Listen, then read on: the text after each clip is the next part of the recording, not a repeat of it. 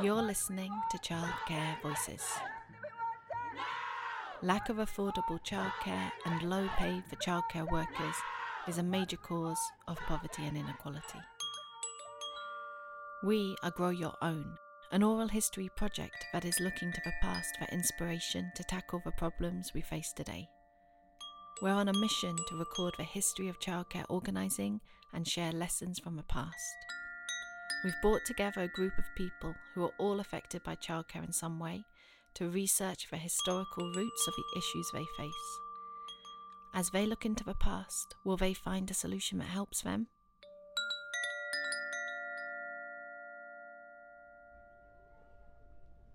Hi, my name is Adiola. I'm a mom of 3 with a young person with special abilities. I run an activity hub for children and young people with special educational needs and disabilities, otherwise referred to as SEND children and young people. Personally, the term special needs and disabilities brings mixed emotions.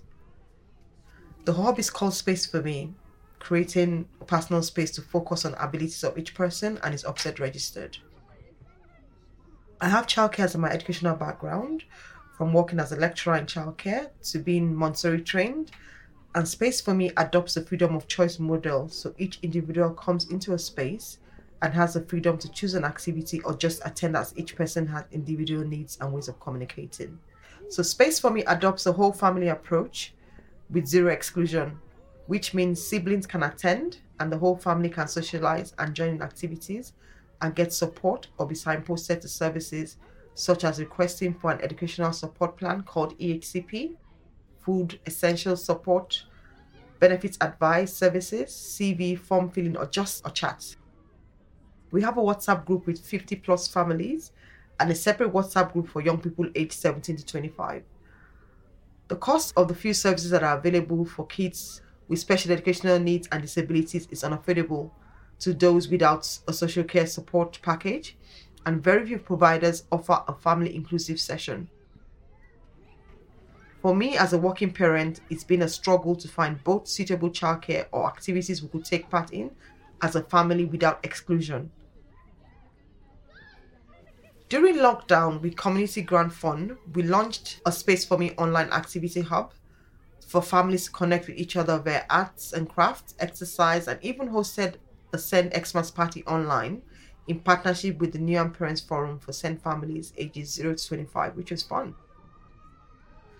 From the needs identified during lockdown, especially around the inability to go food shopping due to vulnerabilities and shielding, sometimes as a whole family, a few of us parents came together to propose the Food for SEND initiative, which led to some local authority funding given to New Parents Forum, which we facilitated, and we got funding from Department of Works and Pensions to the 5 Years Development, a voluntary sector organization which I project manage, and we purchased and delivered food and essentials to families shielding. This included gluten-free items and diverse items like plantain, yams, chapati, chicken, meat-free products, nappies, etc., according to the needs of each family, and were able to reach over 400 SEND families in our borough. Local Authority Transport Department also provided their special school bus used for school transport for children with special needs and disabilities, which we used to deliver specialist food supplies and activity materials to people's homes. For some, this was the only connection to the outside world, especially the children who would wait by the window to wave to the driver and escort who delivered the parcels at their doorstep, or the volunteers who used their vehicles while followed off work. This work highlighted to us that a lot of families were facing serious issues and barriers in accessing services, which provided opportunities to socialize as a whole family without barriers. This piece of working also demonstrated the power of working together to solve a need by multiple partners. This experience made me want to find out what it was like for families with neurodiverse children or children with special needs and disabilities in the past. How can we make this situation for families like mine better? From my lived experience, I had to change my career as I could no longer work full-time due to the lack of suitable wraparound childcare, from breakfast club to after-school club, including finding a suitable nanny or childminder. And I know I'm not alone in this experience. Other SEND parents and carers have shared their experience about having to shelve dreams and aspirations due to care responsibilities, including relationship breakdown. Recently, I heard that TV presenter Greg Wallace, a judge on MasterChef, stepped down from presenting a TV show series to spend more time with his autistic son, specifically to support his son's education and support his partner. Welcome to the Celebrity MasterChef. My little boy Sid, I think you do know this, that he's actually autistic, very autistic. Yes, I do, and he's coming up for his 4th birthday next year. He's non-verbal, but it's not easy. So I've made a decision, and I'm actually not going to do Inside the Factory anymore. Oh, wow. Okay, that's... The organisation Contact the Family conducted an online survey between July and September 2011. They received 1,148 responses from families with disabled children across UK. The Forgotten Families report from 2012 documents the impact of isolation on families with disabled children across UK. The report also found out that 72% experience mental ill health, such as anxiety, depression, or breakdown due to isolation.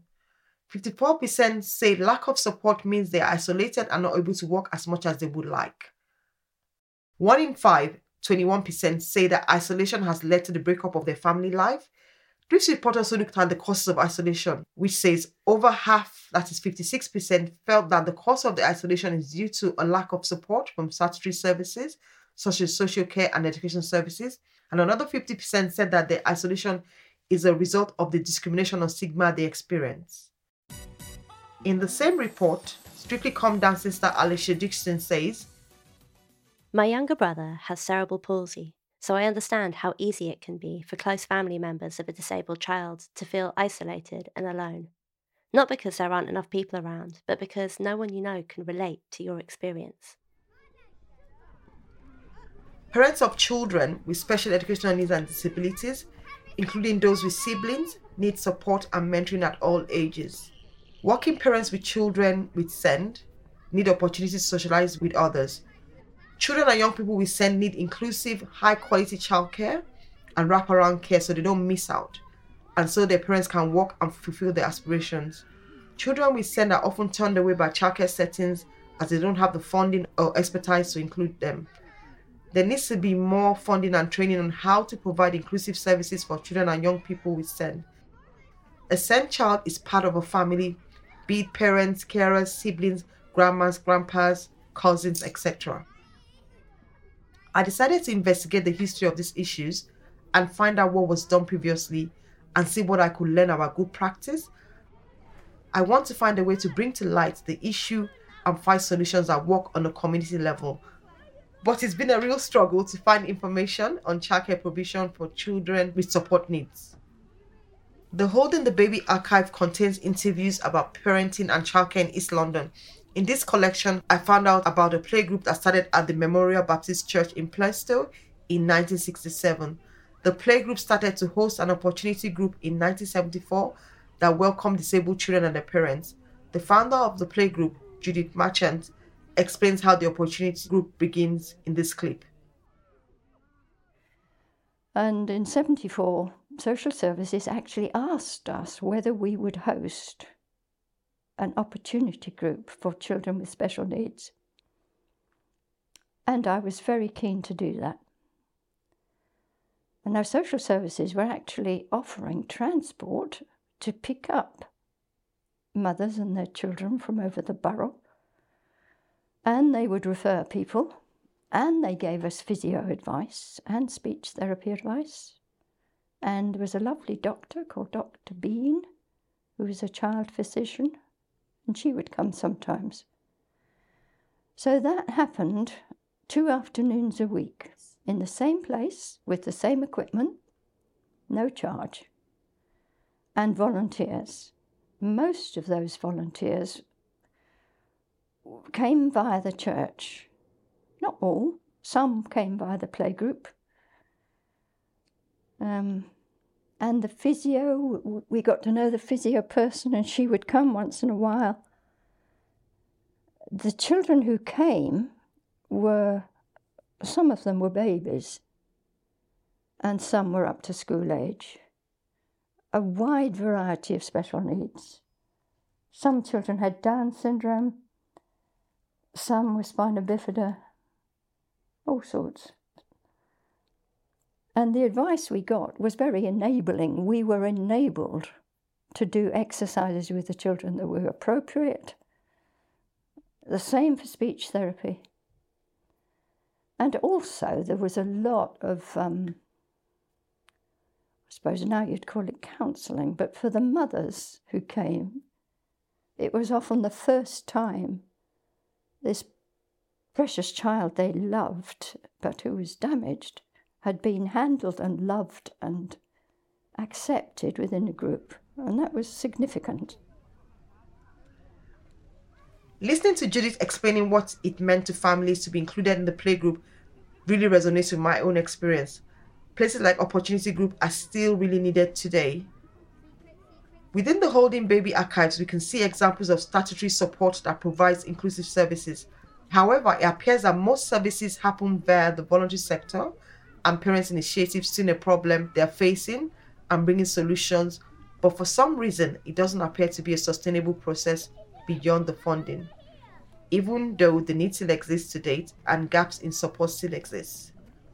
Another interview I found in the archives was with Kevin Jenkins, who spoke about his journey of running play schemes and the SEND provision of Ambition, Aspire, Achieve, which was an inclusive play hub he founded in 2016. The two things I've said for 40 years to all the staff I've managed, all the things I've run, is anyone can give you facts and figures and show you that they're doing a job and meeting a need. Anyone can do that, you know. The two things that are important, I said to my staff, is one, if, in all honesty, you were happy to bring your own children to that project you're running, to go off to work and come back and collect them 5 hours later, without worrying all day about they're going to be do this, do that, that sort of thing, or worry about how they're getting on, are they been lost, all that sort of stuff, then you're doing your job. If you can honestly do that, if you're not, then there's something wrong and we need to sort it out. So that's how good the scheme is, as far as I'm concerned. Listening to various recordings from archived materials, it shows us the good practice of the past that we can learn from, especially the need to co-produce directly with those whom the service is intended. A child is every parent or carer's valuable asset, and for services to ease the anxiety and fears from lived experience, open access and inclusion of family members is needed for settling in period and building trust in a co-produced way instead of a closed approach of drop at the door and turn back. Building sustainable models is also important, as historically, parents and carers, community members have been able to develop good models based on direct needs but haven't continued. I was able to interview a few parents from Neon Parents Forum. It was such a relief when I heard another parent say they'd been through this and, you know, these were the challenges and these were the pathways through. That understanding suddenly that you're just not out there on your own. You know, there are other parents out there who've been through the same thing as you. I think it's very empowering. And actually, when people start to volunteer in groups like New and Parent Carer Forum, suddenly they do find empowerment, suddenly they do find a voice, and that helps some people get back into, I can do this. You know. So what would your experience right now? What are parents saying? What are the solutions they want to see? What are things that they would love to see? It's just exactly what we were talking about, the choices out there to be able to be a parent, not a carer. It's difficult, isn't it? I was able to continue with my career actually because I had my parents living so local to me, just like in the next street. That's great. I just wouldn't have been able to continue work because I've always been a single parent. So I think that kind of thing makes a massive difference.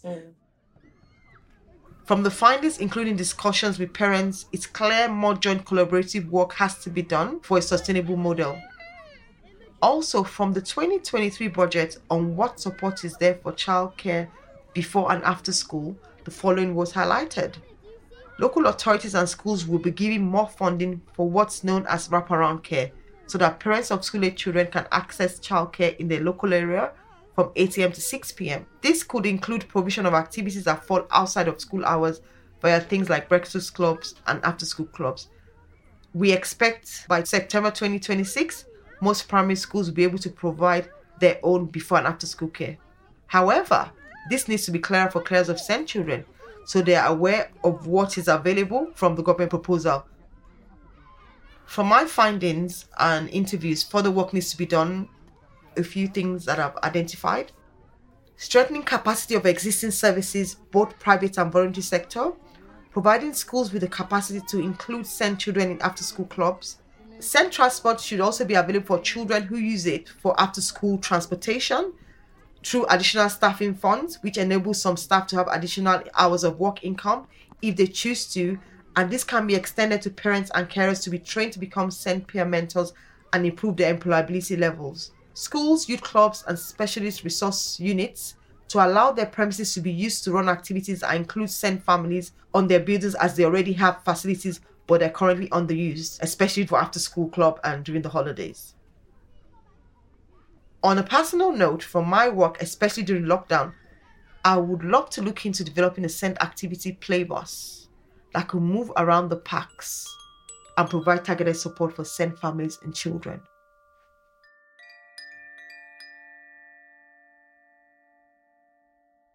You've been listening to Child Care Voices.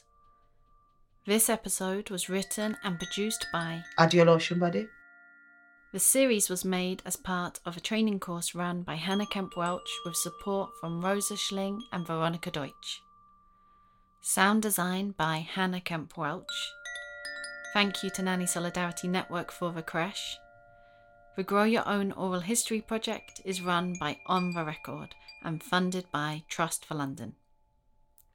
Find out more at on-the-record.org.uk or follow us on Twitter at growyourown_OHP.